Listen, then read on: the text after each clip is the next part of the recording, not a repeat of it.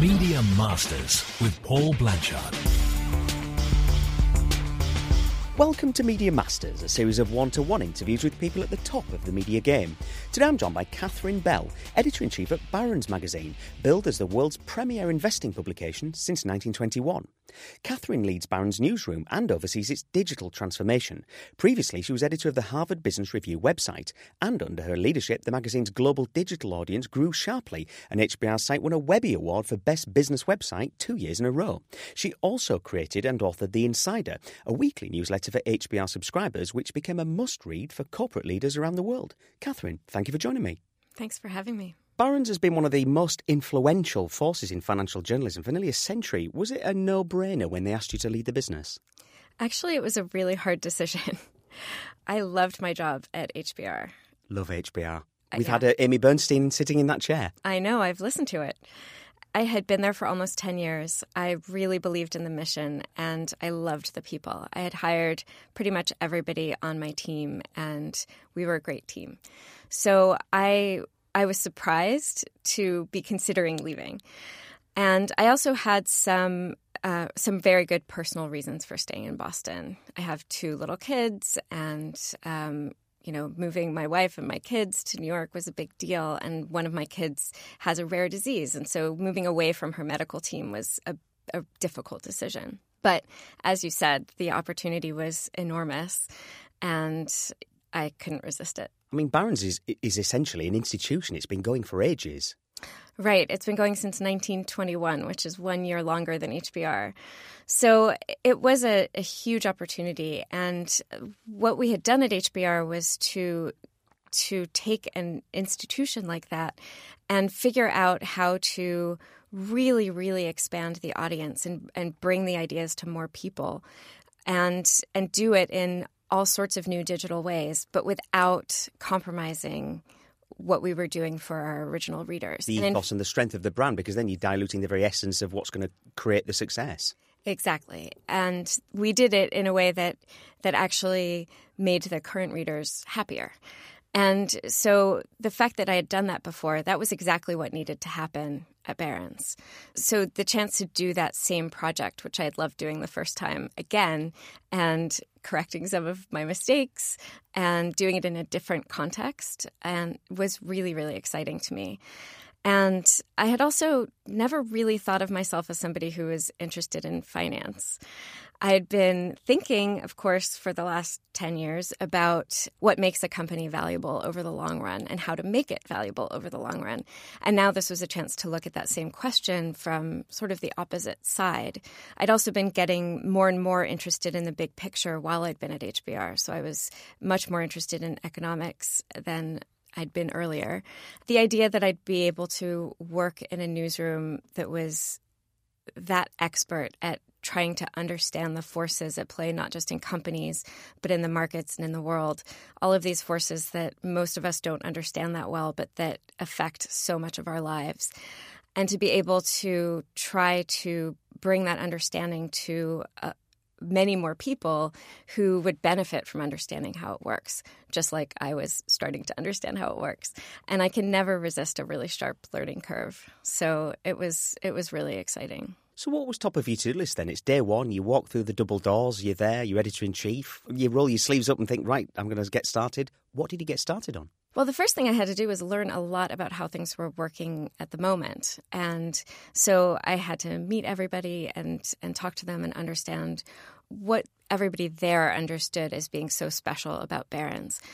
In this kind of transformation, the thing that is the scariest is throwing the baby out with the bathwater and, making all of these decisions to broaden the audience, to put things in different formats, and losing not just the readers, but the brand in the process. Tell me about Barron's audience. It seems to me they're elite investors. They need to be one step ahead of the market. How do you do that?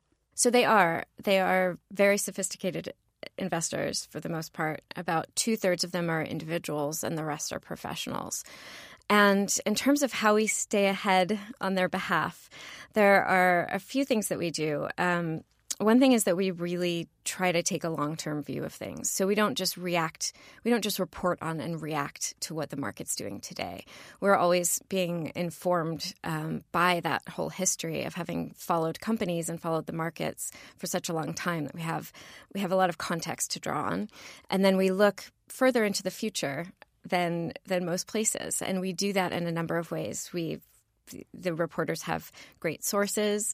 They are really disciplined about not making assumptions about things and questioning the conventional wisdom. We're also always thinking about how things are connected. So, if something happens in one market, what are the secondary effects? And what are the secondary effects of the secondary effects?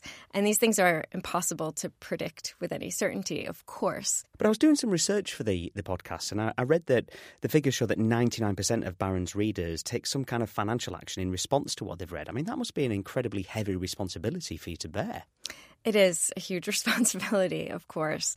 And that's one of the places where being a mission-driven organization is really helpful. So when I joined, I spent a lot of time going back and trying to understand what drove Barron's from the very beginning. And so Clarence Barron, who was the owner of the Wall Street Journal at the time, started Barron's.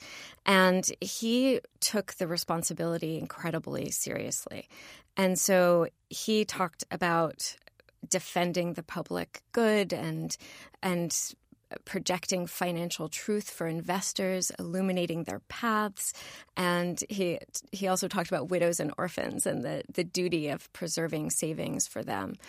And so if you move that all the way forward to today, it is a really important responsibility. Our readers are either responsible for enormous amounts of money that represent people's savings and people's retirements, their pension funds, 401ks, exactly, as they would be called here in New York. Exactly.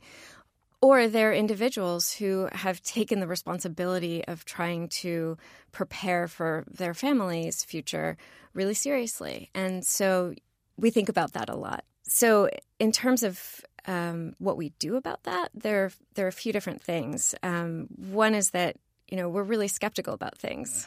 And so proper journalism. Yes. I mean, a raised eyebrow. Right. So we think one thing that I think is really interesting about the newsroom is that our reporters think like journalists and they also think like investors. And the combination is a really smart way of thinking.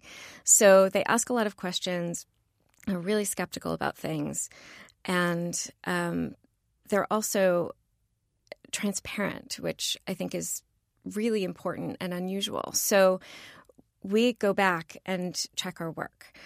Every year we do a scorecard where we look at the stock picks for the previous year and we show how well they did.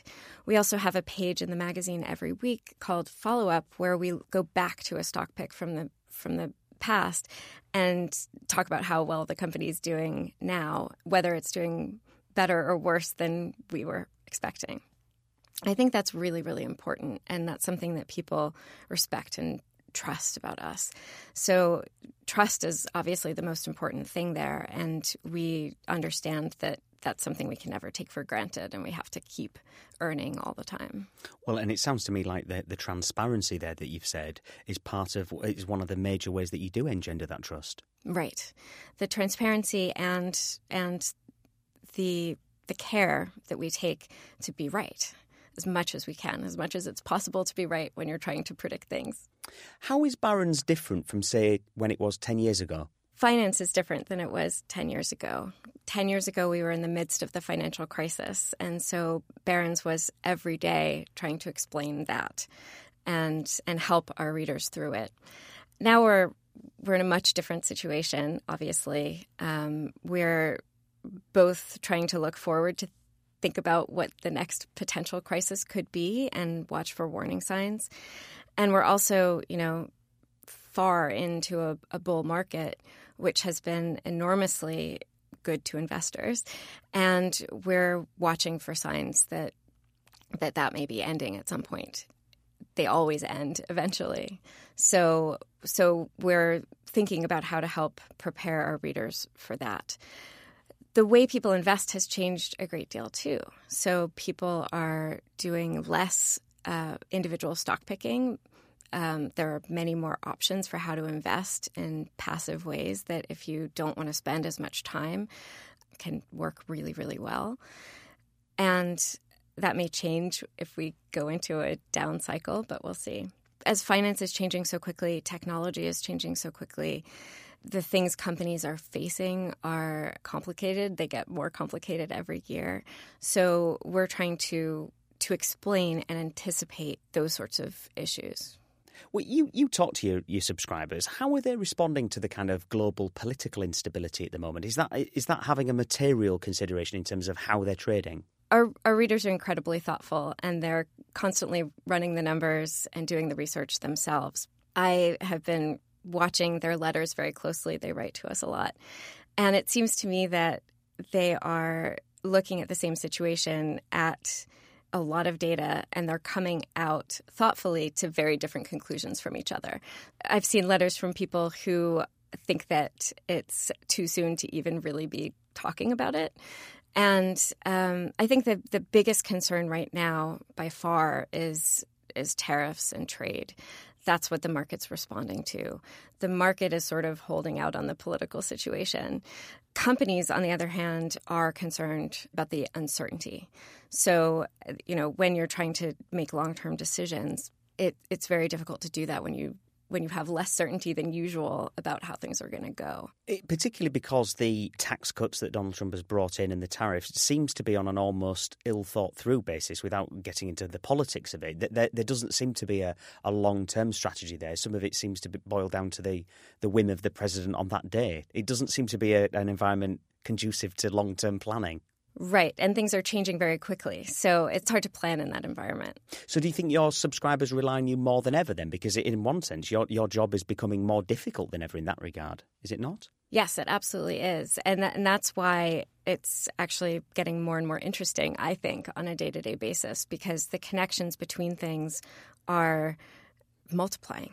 As technology is taking over almost every aspect of the world, and as the ideas that we've counted on for decades in terms of how our global relationships work are being put into question, the connections between things are both multiplying, and they're sometimes harder to notice, they're harder to untangle, and they're, I think, much less predictable.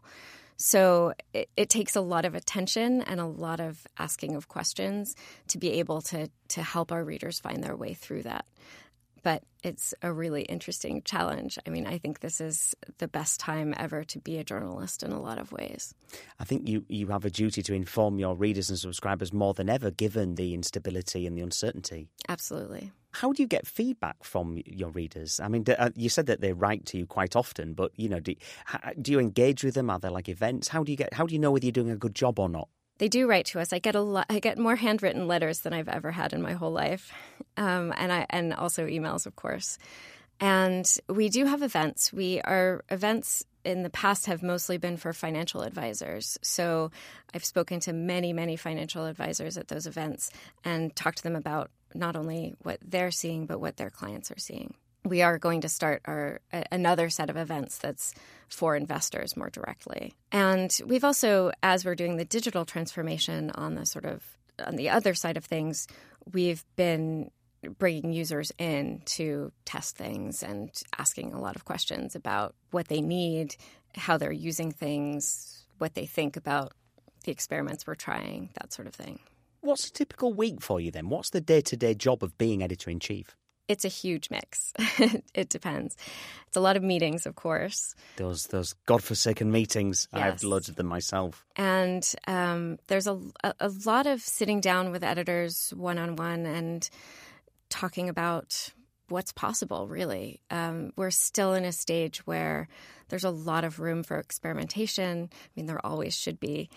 And there are still a lot of problems we're trying to solve. When you integrate a newsroom, which is what we've done over the last year, it's really, really hard. There are a lot of challenges that take a long time to sort out. So there are issues with technology. There are issues with our processes. Everything has had to be reinvented in a really short amount of time. So there's a lot of sitting down on a specific challenge and trying to figure out how we're going to solve it. And what have you got right? And if you don't mind me asking, what have you got wrong, or what have you got not right so far? So I think we've moved really quickly and we've done a lot in a year. And that's been really exciting. You know, we've brought in a lot of new people into the newsroom. I love hiring, and that's been a really fun part of it for me.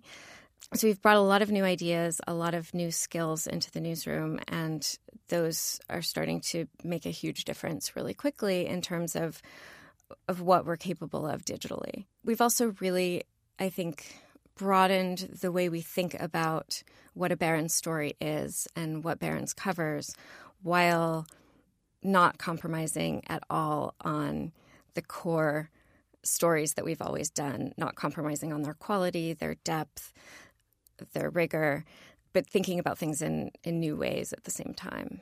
What's still to do then on that list? There's so many things still to do. So we're in the middle of redesigning both the website and the magazine, which is exciting. I can't wait. And we're launching a lot of new things. We launched our first daily email newsletter recently that I'm really excited about, and another one on technology and finance. And we're starting to work on audio projects, which I'm excited about. You should do a podcast. Yes, we should do many podcasts, I think. Well, several at least. And there are many stories to do. One thing I'm really excited about is covering sustainable investing, which is something that is a huge trend. It's the biggest trend right now in investing.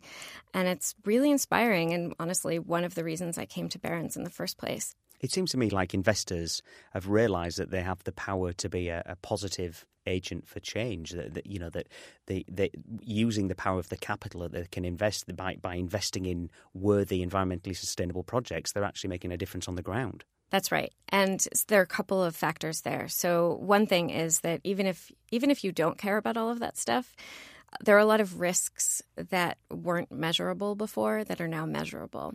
So for investors who just want to make sure that they're making good long-term investments and sort of taking into account all of the potential things that could go wrong in the long term, it really helps to think in that way. At the same time, younger investors and women are really motivated by being able to make a difference with their money. So that happens in two ways. Part of it is making sure that you're investing in companies that are doing a good job in how they're doing their business. So how they're treating their employees, the environmental effects of what they're doing. The other piece is the actual impact. And so you're right. I mean, if you have the choice between investing in something that you don't care about and making a certain amount of money, or investing in something that you do care about and making the same amount of money, obviously you choose the latter. Can we walk through your career in terms of, start at the beginning? Did you always want to be a journalist? Tell us about the early jobs that you had and how you worked through those ending up at HBR. I always wanted to be an editor. And at first I wanted to be a book editor. I've always loved books. I'm a writer as well. And so that was what I wanted to do. And my first job was as an editorial assistant at an academic book publisher. And that publisher happened to be in the Bay Area, across the bay from San Francisco in the late 90s. And so I didn't last that long in book publishing and ended up going to work for a startup, which changed the entire direction of my career. So what came next? So I worked there for Planet Out, which was one of the first websites aimed at the LGBT community. And it was very ahead of its time, and it was really, really exciting to work there. I went from there to England. I moved to London, and I switched topics completely, which is a theme of my career. And I started working for Delia Smith, who... The chef? The chef. That's incredible. Mm-hmm. Well, Delia Smith is obviously a phenomenon back in the UK. She is. People in this country don't really know her anywhere near as much. But while I was working for her, her name was put in the dictionary, literally. And she had sold more books, I think, than the entire population of Britain. So she was amazing, and she was starting her first website. And it was the first company that she had started really on her own. She had worked with the BBC or with Sainsbury's on the other projects she had done. And so this was the first time she was really running a startup. And it was right after the dot-com crash. So it was a complicated time to be starting a website.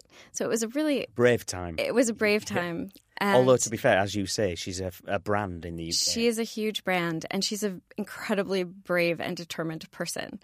And she knew exactly what she wanted to do. So it was an amazing time in my career. And it kind of changed everything because, to be honest, I was in over my head a bit.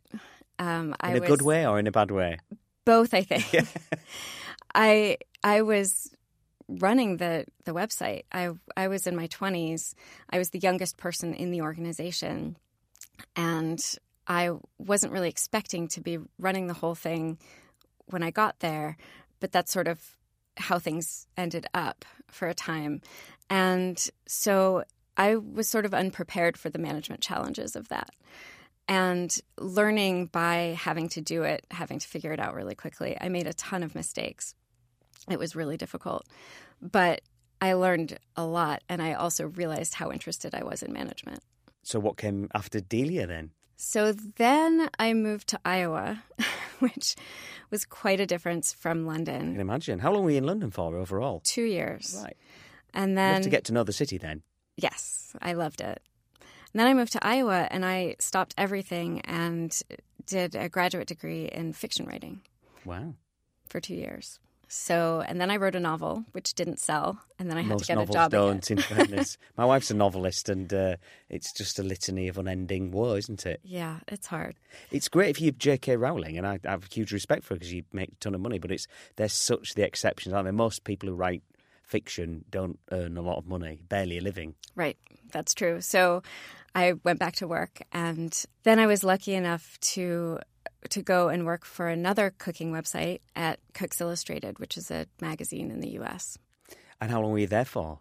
I was there just for about 1.5 years, and that's when the job at HBR came up. So Cooks Illustrated was based in Boston, so you'd already made the move, so it was an ideal time to be offered a job at HBR because you could stay there. Right.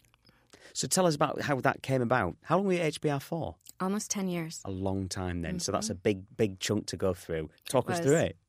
It was. What were you hired to do? I was hired to be the deputy editor of the website at the time.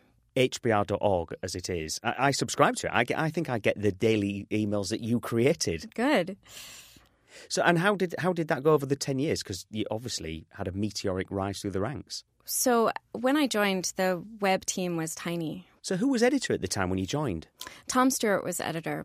But soon after that, Adi Ignatius came from Time Inc. to be the editor. And a lot of things changed. The magazine became more of a magazine and less of an academic journal that was read by non-academics. I buy the magazine, and I pay like $20 for it as well at the airport newsstand all the time. I know a lot of people do. It's not cheap. So your primary focus at first was the website, the online strategy. My focus there was always online.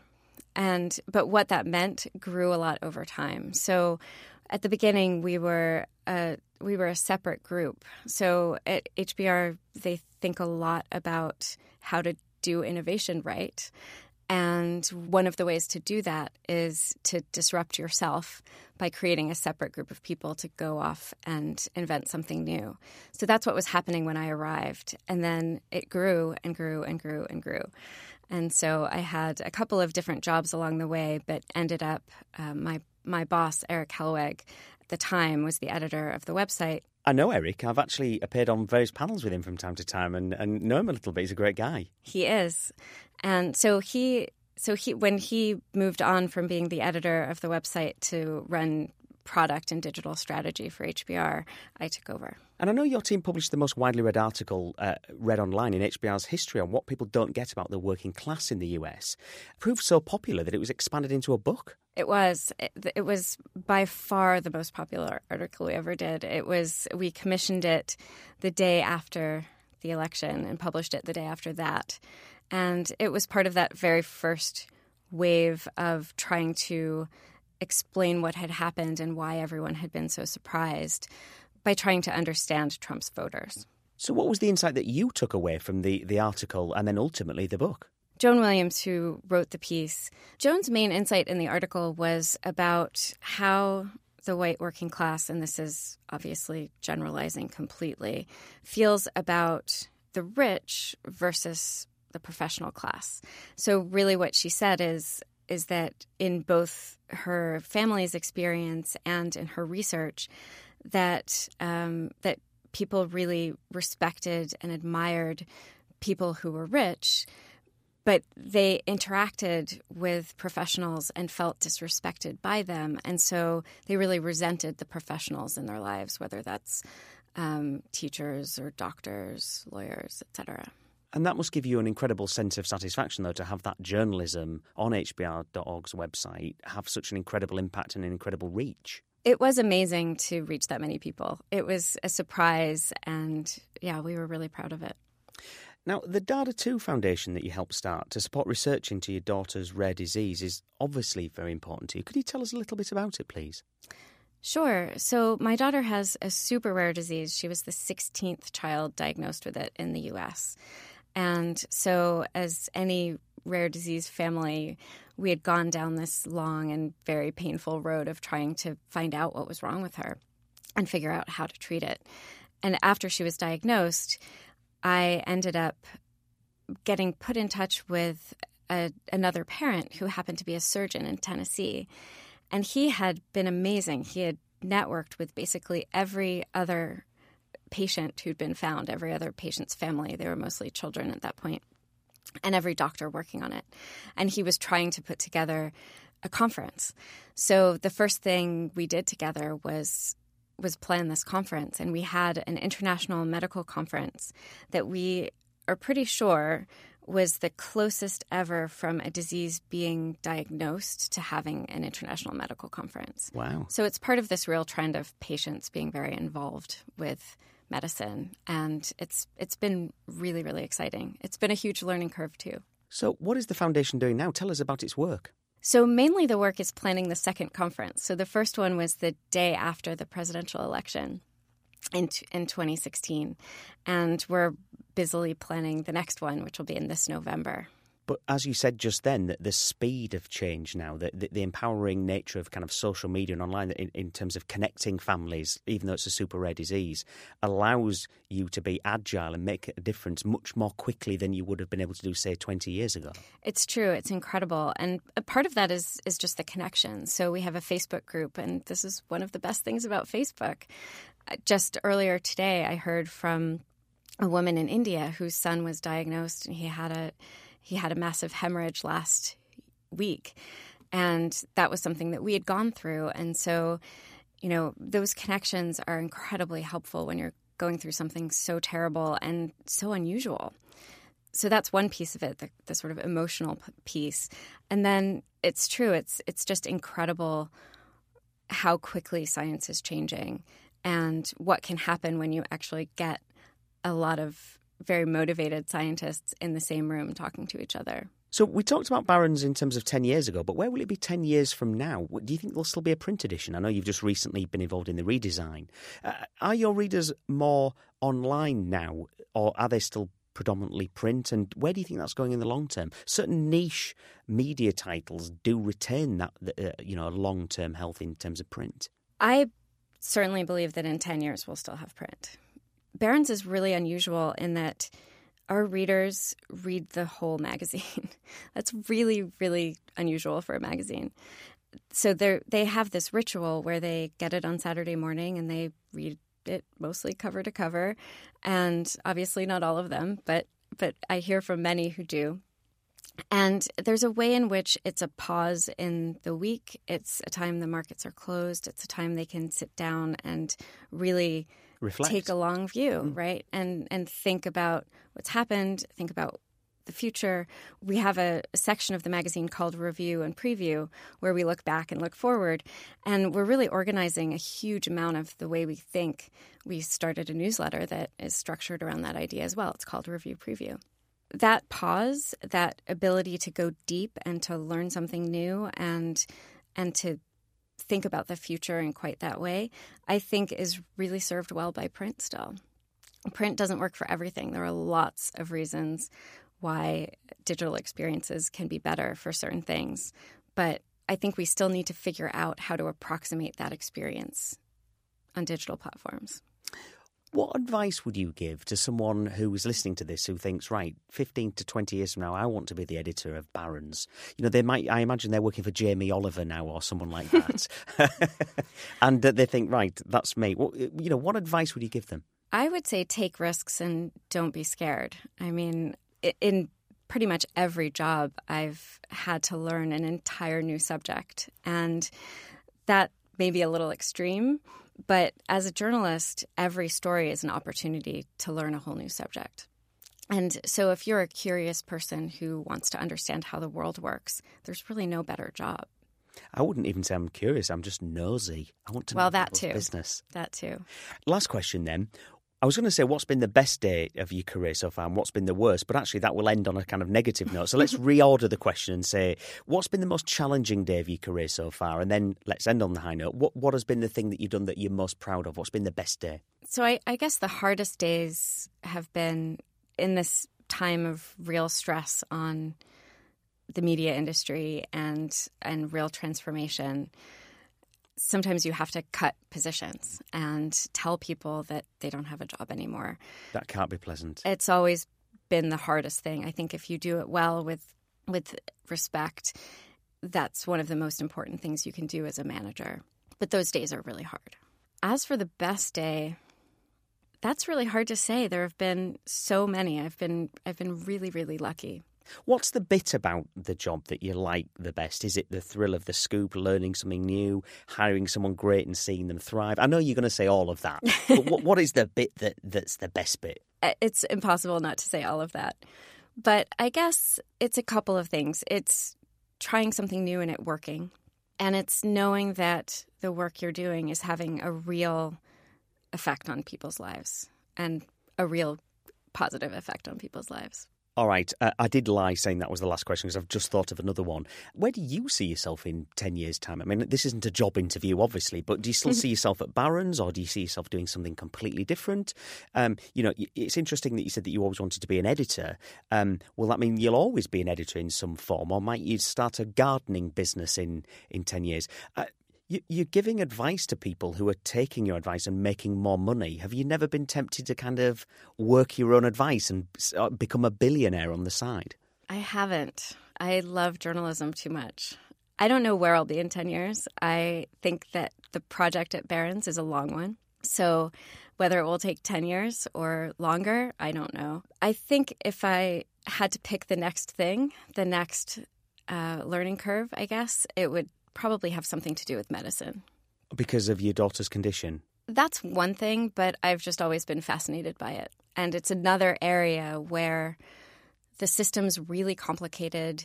It's hard to understand. It's changing enormously quickly.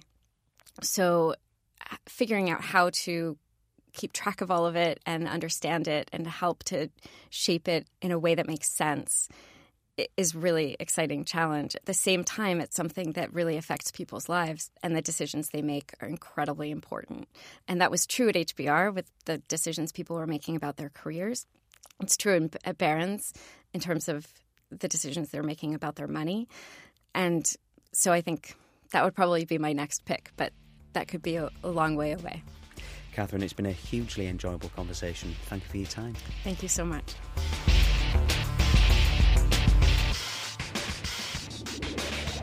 A Right Angles podcast in association with Big Things Media.